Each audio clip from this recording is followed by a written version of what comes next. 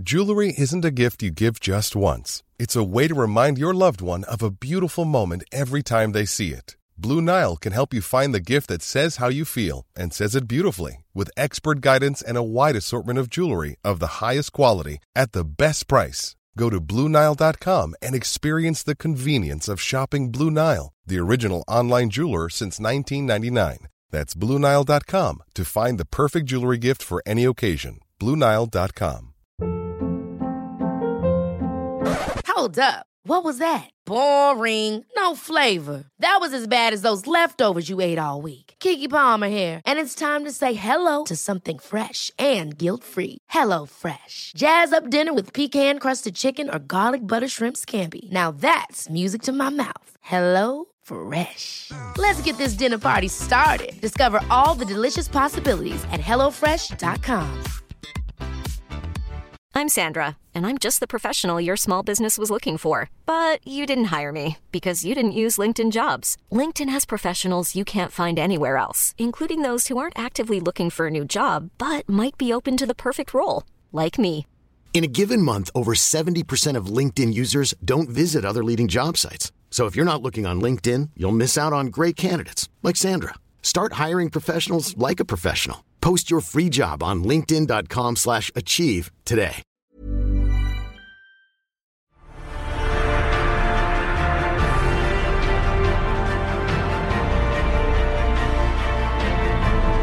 Welcome to Season 8 of Popcorn Podcast with Lee and Tim. Can you believe, Tim, it's been 8 seasons, 3 years. Ripley's Believe It or Not, it's Series 8 of Popcorn Podcast. And what a way to kick off Series 8 with Thor, Love and Thunder, plus all the latest movie and trailer news. Let's do it.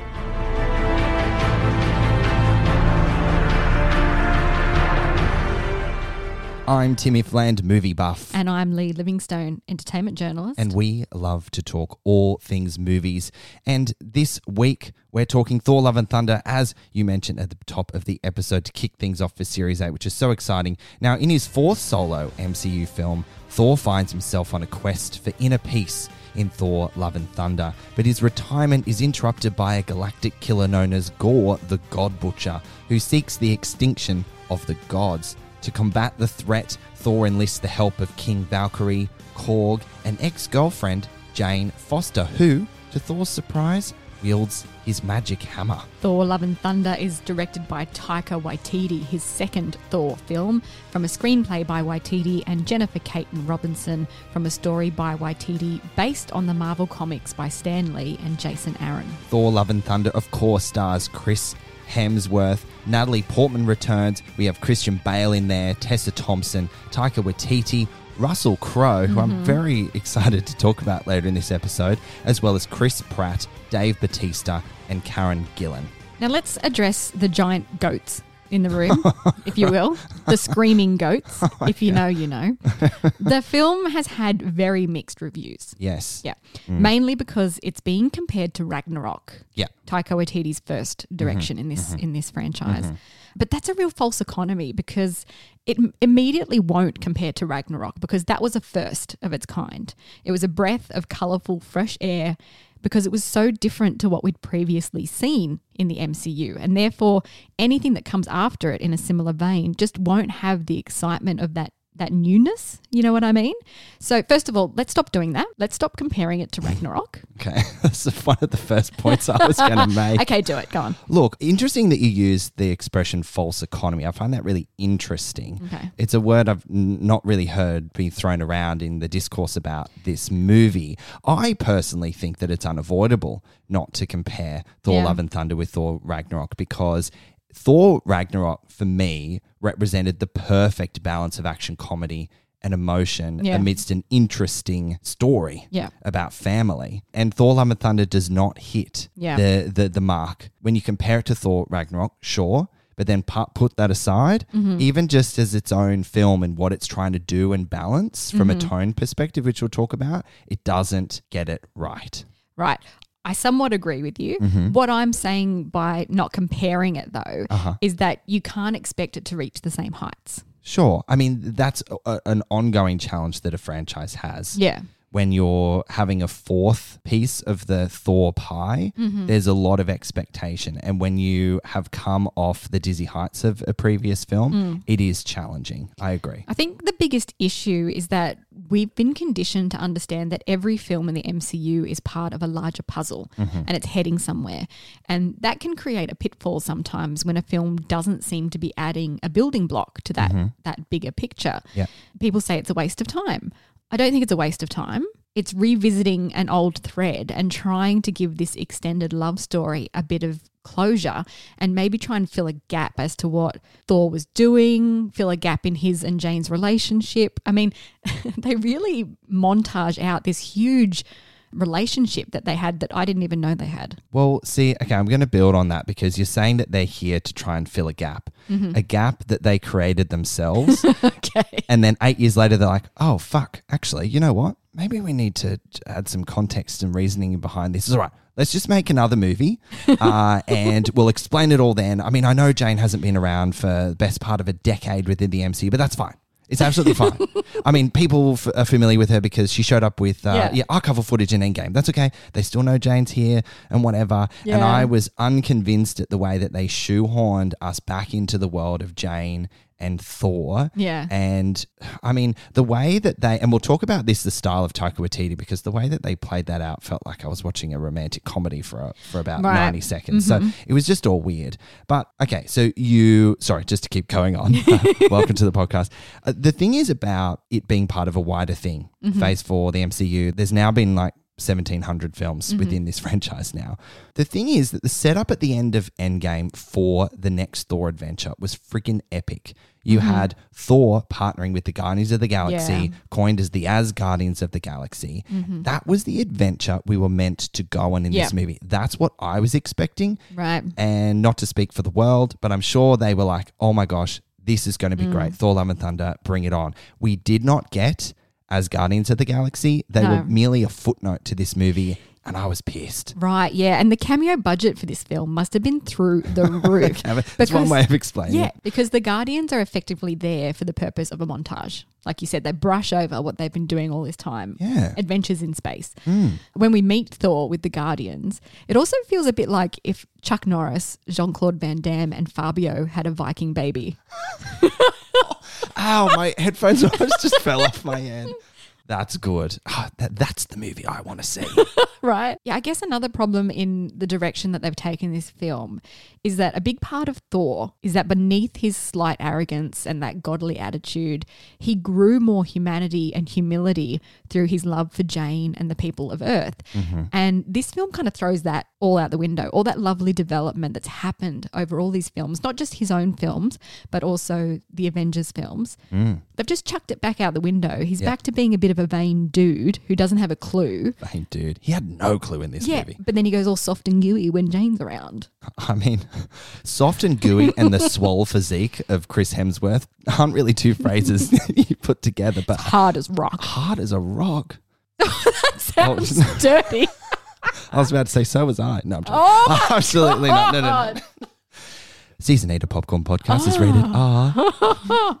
Anyway, let's move on from debaucherous conversations. How did you feel about the storytelling aspect of the script? Because we're introduced back into the world of Thor through heavy exposition and Korg, who's voiced by Taika Waititi, the writer-director, explaining what's happened across Thor's arc as a character over all these years, almost spoon-feeding us unnecessarily. I didn't mind that angle into the story, I'll say that. And I also want to pull out one other thing that's threaded through the film. There's a great theme of sisterhood running through here between Valkyrie and Jane, and I really enjoyed that. I wanted more of it. You know, Valkyrie has always been a loner. Yeah. She's lost all of her sisters and she lost her love in tragic battle, and it's really nice to see her bonding with Jane / Mighty Thor. Don't call her Lady Thor. It's Mighty Thor. Lady Thor, Mighty Thor. I feel the same.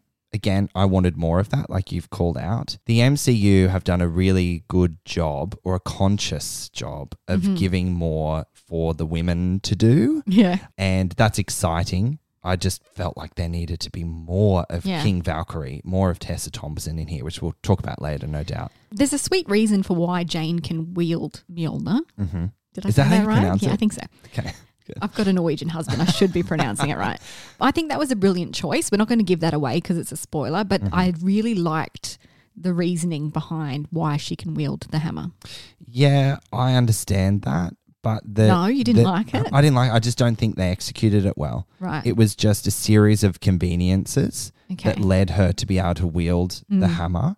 And it was just so we could get the Mighty Thor version of her into the movie. But I loved it. Yes, I loved it. But it was like, oh, okay, so we just have to accept this in how it transpired. Yeah. And I found that a little lazy, Okay. to be honest. When you're talking about contrived, the climax of the film especially is a bit silly and contrived. Again, we won't reveal what happens. It's a bit of a spoiler. But come back to us on our socials and let us know your thoughts on how the big battle at the end plays out when you've seen it.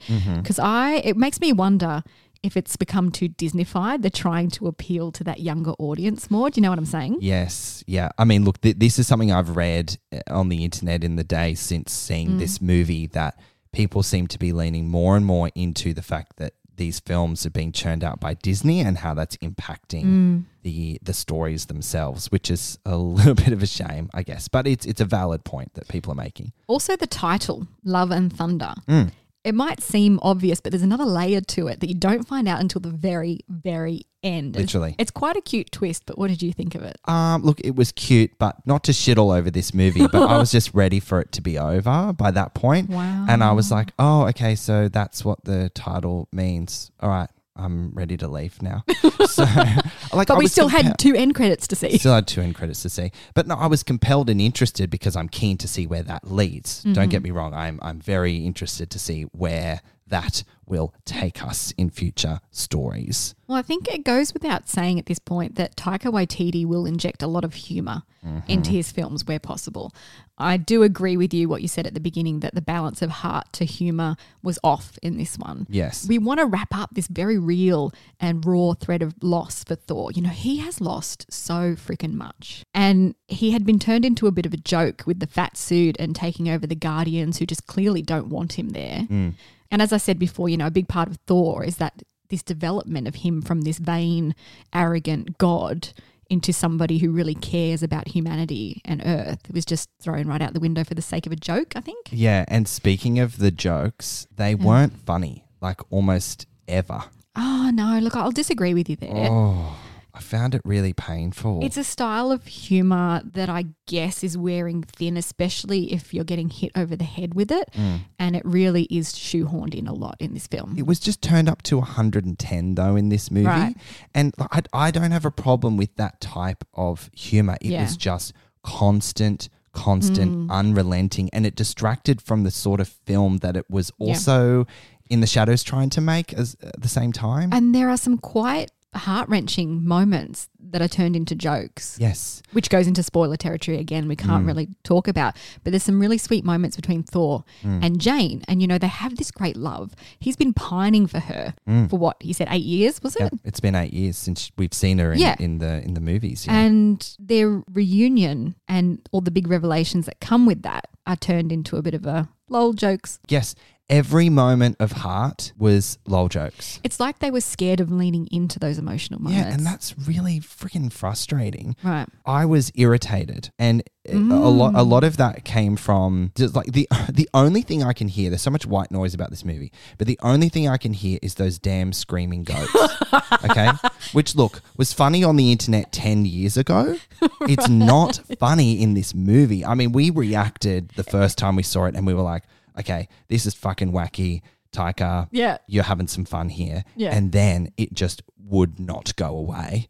And so I was so irritated, and I was irritated by the fact that they didn't have the balls to sit in a moment of heart, a moment of emotion without saying, like you said, lol jokes at the end of it. Yeah. And I was just growing tired of it, unfortunately. Right. Can we talk about some of the great things about this film? Please. Because there are some good things. There are, you're right. Some really epic realised shots. Thor flying through the air against a low sun, set to a shredded rock soundtrack. Another epic soundtrack here. Unreal. It's so punctuated by screaming goats. Yeah, fuck. The remix. Oh!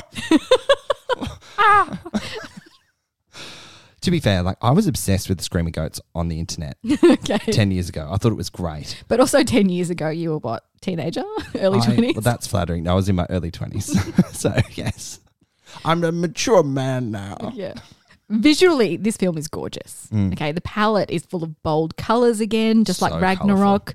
There are also sequences in black and white, which I found really interesting. And I found them really striking too. It reminded me a bit of the graphic novel Sin City. Yes, a little bit of that, because in that moment, the black and white moment, there were also flourishes of colour, which visually is just like so arresting for an audience, and that made a big impact in terms of how you connected with the movie more and the sorts of things they were doing a little different here that were appreciated. And the menace of Gore the God Butcher in those moments just elevated. Yeah. The design of Gore the God Butcher, that's been talked about a lot. It's not the same as the comic books. Waititi has shared it's because the comic design looks so much like Voldemort from Harry Potter with just, those slit nostrils and no nose and the sharp teeth. Harry Potter.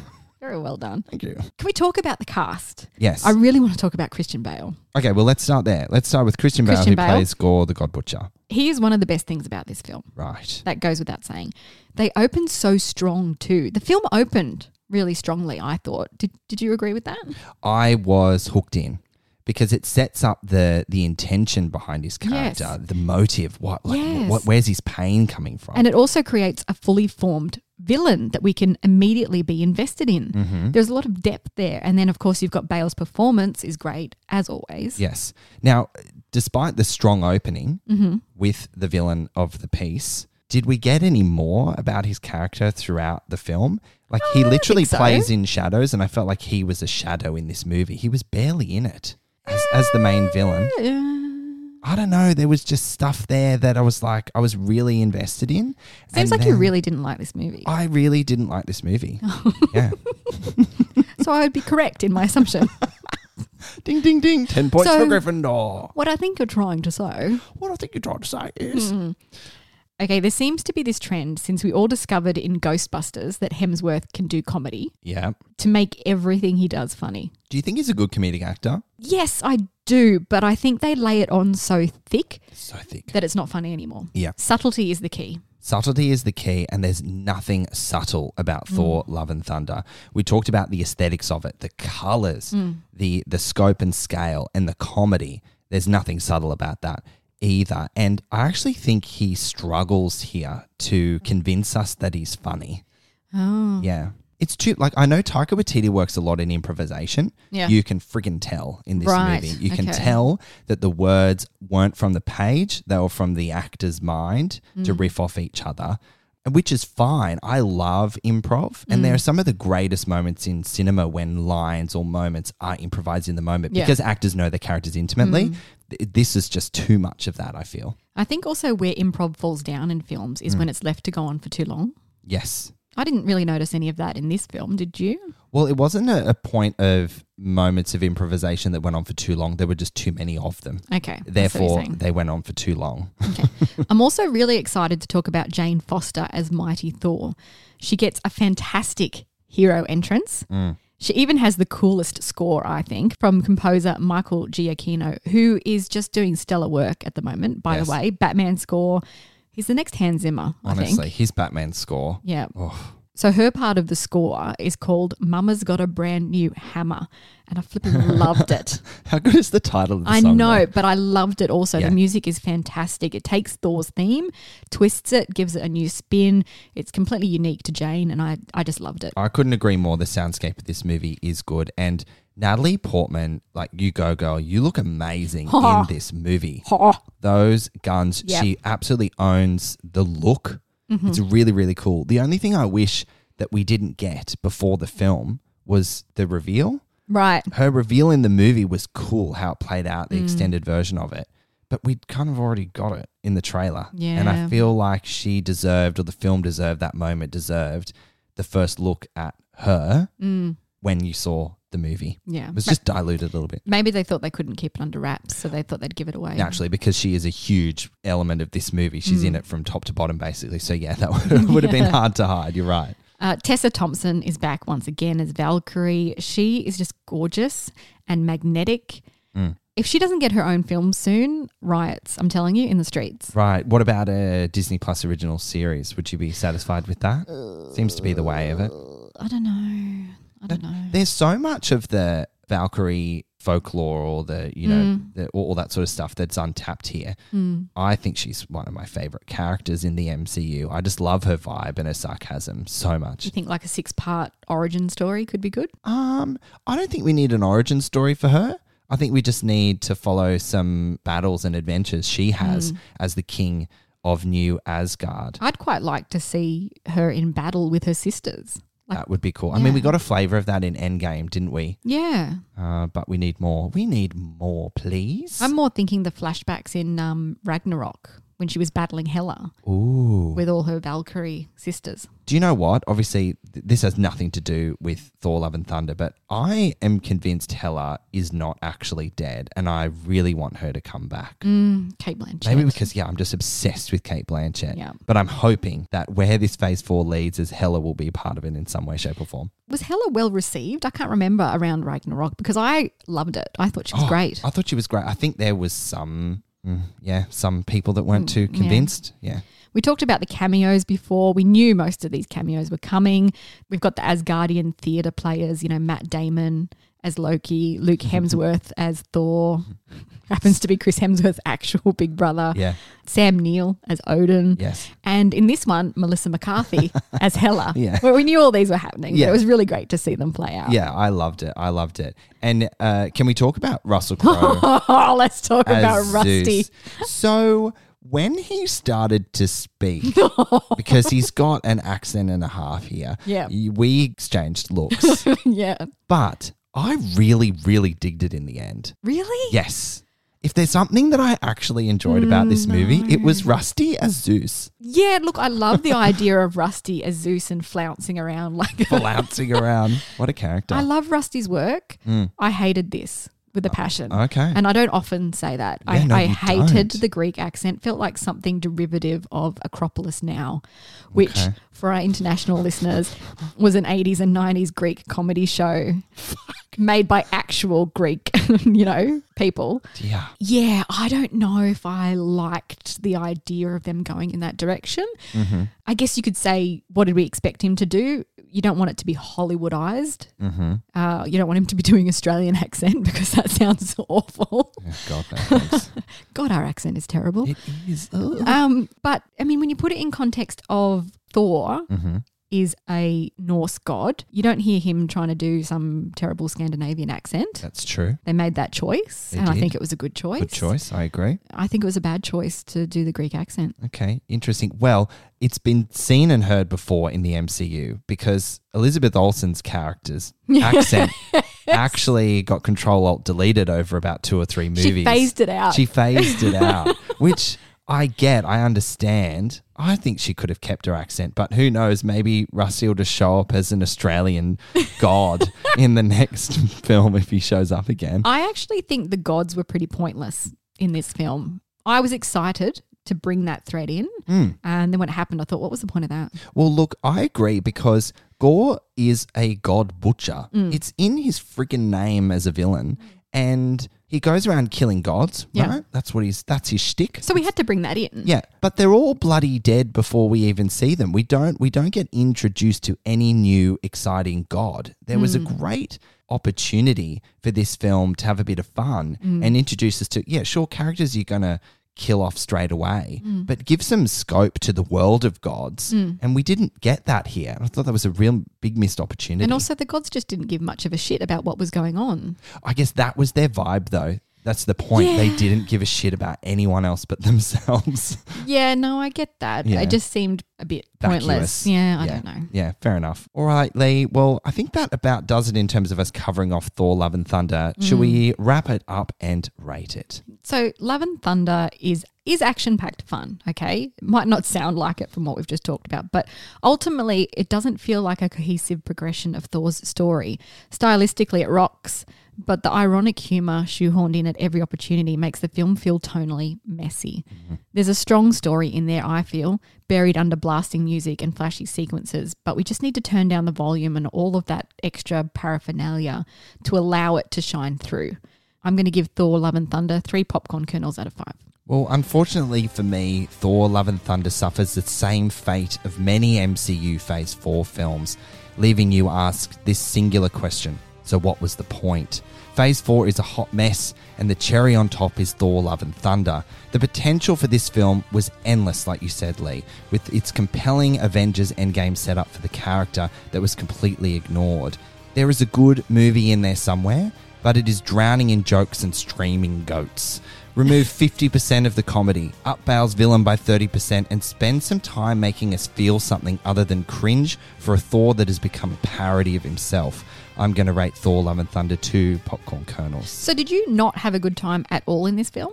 Barely. Can I just clarify? Barely. See, I had a good time. Yeah. But maybe that's because I just have a good time in MCU films anyway. Yes. I'm there for it. Do you know how much that hurts me to have written that closing and to be talking about this movie? Like, I'm upset. Like, genuinely, I don't enjoy blasting films. Yeah. Maybe a little bit. But I believe in the MCU. I'm so invested. We've been watching these damn movies for more than a decade. And I'm like, guys, come on, reel it in. You have some work to do here to convince us to be excited to keep returning. And because we are going to get another Thor film, I believe. Oh, look, I wouldn't be surprised. Oh, he's going to be in another one somewhere. I'm pretty sure I heard that. At the end, it says Thor will return. So, yes, all right, true. Oh, yeah. I zoned out by that. Okay, no, well, just kidding. No, go. I had a good time. Good. I did have a good time. All right, well, Thor Love and Thunder is in cinemas right now, guys. And giant goats. Oh, look at those. They are wonderful. Yes, they are. They also scream quite a lot. Oh, there's those screaming goats too. No. Like a nightmare. Planning for your next trip? Elevate your travel style with Quince. Quince has all the jet-setting essentials you'll want for your next getaway, like European linen, premium luggage options, buttery soft Italian leather bags, and so much more. And it's all priced at 50 to 80% less than similar brands. Plus, Quince only works with factories that use safe and ethical manufacturing practices. Pack your bags with high-quality essentials you'll be wearing for vacations to come with Quince. Go to quince.com/trip for free shipping and 365-day returns. Ever catch yourself eating the same flavorless dinner 3 days in a row? Dreaming of something better? Well, HelloFresh is your guilt-free dream come true, baby. It's me, Keke Palmer. Let's wake up those taste buds with hot, juicy pecan-crusted chicken or garlic butter shrimp scampi. Hello Fresh. Stop dreaming of all the delicious possibilities and dig in at HelloFresh.com. Let's get this dinner party started.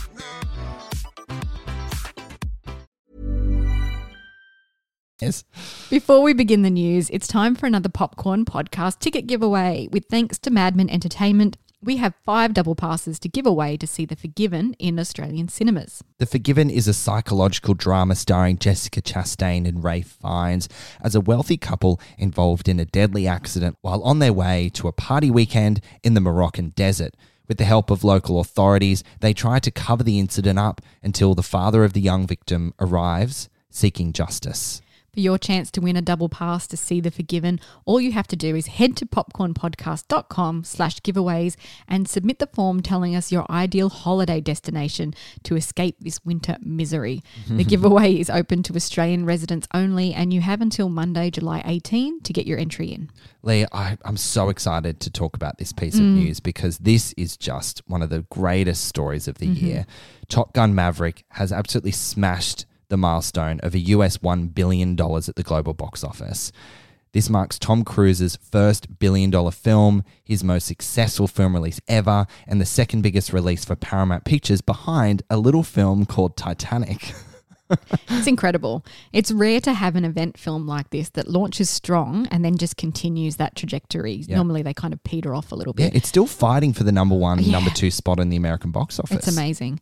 We haven't had one of those kind of films in a long while, and it's even more impressive that it happened during a pandemic. Yes, and 36 years in between drinks from like a sequel perspective. Yeah. It is amazing. So, Tim, we've been on hiatus for a couple of weeks, but during that time, Yes. we've been getting little drip feeds of footage and images from the set of Greta Gerwig's Barbie movie. Loved this. The most widely circulated is footage of Margot Robbie as Barbie and Ryan Gosling as Ken, looking fabulous, rollerblading along a beachside walkway when someone smacks Barbie on the backside and she turns and punches him and then they hug each other really scared. But in between that hug is one of the greatest film screams of all time, I reckon. And we've only seen it from a behind-the-scenes perspective. No, ladies and gentlemen. Not Margot of the jury, Robbie. Not Margot Robbie. Freaking Ken, aka Ryan Gosling, lets out this brilliant scream. How good is it? It's good. What do you think this means? Like, there isn't much known about the story behind Barbie.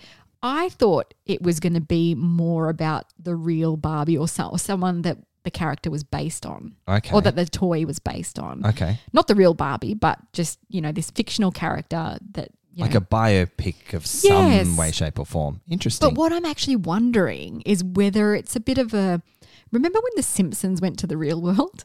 Oh, yeah. Homer went all 3D on us. Yes. I wonder if it's that situation because she looks scared and shocked. Well, they both do. Like they didn't expect.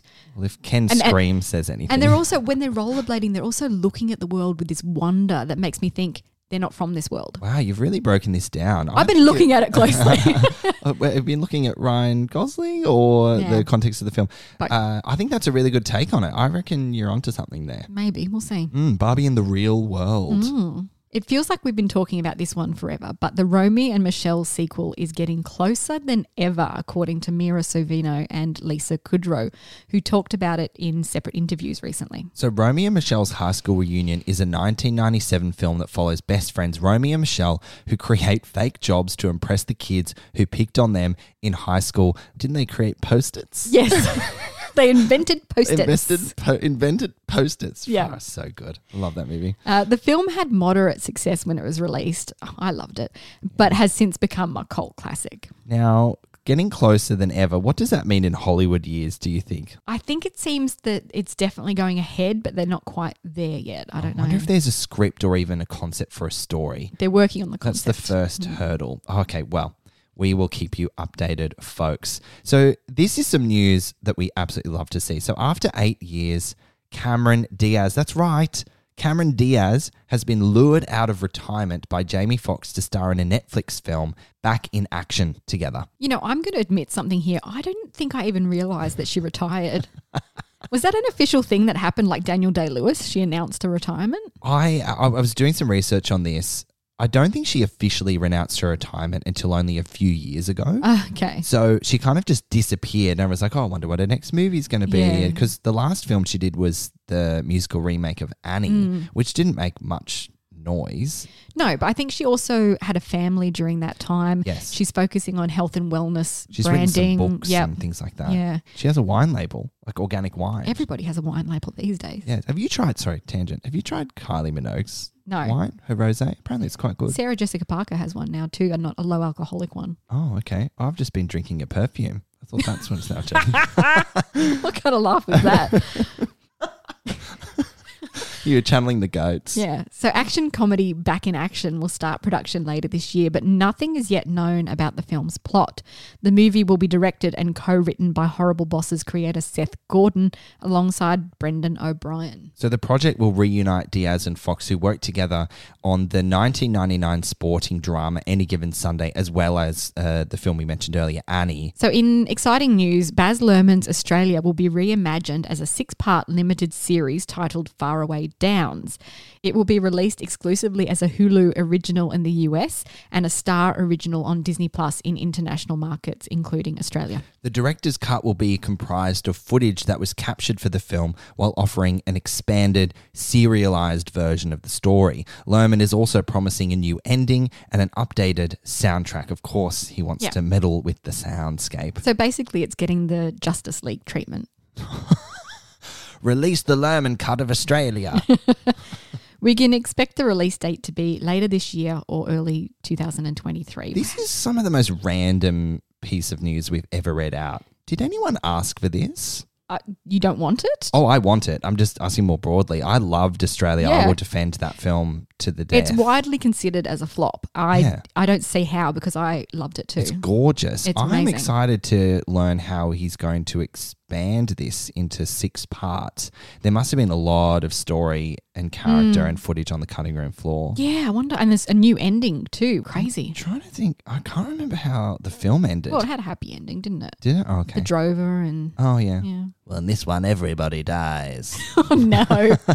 Oh, no. Well, the publicity seems to be in full swing for James Cameron's long-awaited Avatar sequel, Avatar: The Way of Water, with the Oscar-winning director revealing what to expect from the film in a sling of new interviews this week. So Cameron sensationally hinted that he might not direct Avatar 4 or 5, but pass the baton on to someone he trusts to close out this planned 5-film saga. This seems like a huge surprise given how invested and involved Cameron always is in his projects, right?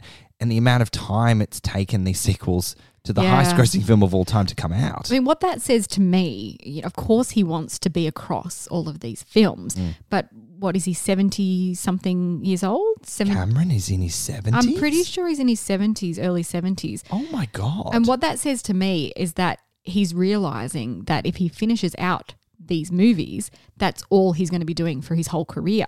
Maybe there's more projects that he wants to work on. I mean, rightfully so. I mean, you got the likes of Steven Spielberg. I'm not sure if he's quite in his 80s yet. I mean, Ridley Scott certainly isn't. He's churning out countless movies. I want to see new and exciting stories from Cameron, but I also feel he owes it to us to see this saga through as the director. Yeah. I don't know. I'm on the fence. He doesn't necessarily need to be the director, but he can oversee some of it. Yeah, sure. I just had a quick Google. He's 67. Okay. But still, he might have other things that he wants to work on before he retires. Yeah, indeed. Well, Cameron has already filmed Avatar 2 and 3, with 4 and 5 still to be officially greenlit, obviously pending the box office performance of The Way of Water. So time will tell if Cameron chooses to stick around as director or bid Pandora farewell. Could you imagine if they didn't go ahead with like 4 and 5? I mean, it would kind of suck because they've devised a story over 5 films. Yeah. And Cameron has said, I didn't include it in here, but he goes, 4 is like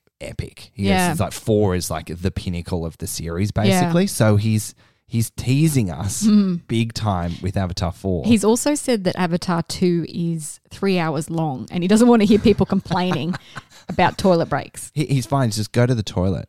Oh, actually, I just remembered the thing he said about 4. He goes, it's a motherfucker. That's what he said. He said 4 is a motherfucker. Amazing. How Cameron is that? Love it. Oscar-nominated screen legend James Caan sadly passed away at the age of 82 this week. His family announced via statement on Twitter. It's not known the cause of his death, but being 82, natural causes is not out of the question, is it? Yeah. Their statement read, "It is with great sadness that we inform you of the passing of Jimmy on the evening of July 6th. The family appreciates the outpouring of love and heartfelt condolences and asks that you continue to respect their privacy during this difficult time." There's been really nice outreaches from Hollywood that I've read. Yeah. He made an impact. He's an imposing figure, like a terrifying figure almost. Not as a man, as an actor. Yes.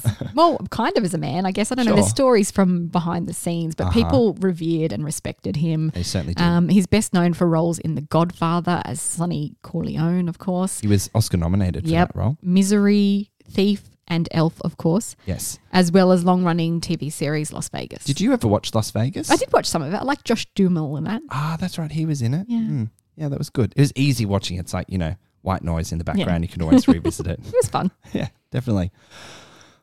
Lee, how about it? First episode of season 8 in the can. We're so happy to be back on the tools bringing you new movie reviews. Season 8, it's going to be a banger. Make sure you are subscribed because you don't want to miss a minute. Absolutely. Well, you can check Thor, Love and Thunder in cinemas right now. And as always, thank you so much for listening. We'll catch you next time. We have a website, popcornpodcast.com. Make sure you check it out. We've got all our episodes up there for you. If you'd like to get to know us a little better, there's an About Us section and we run ticket giveaways. So keep an eye on the website for more information.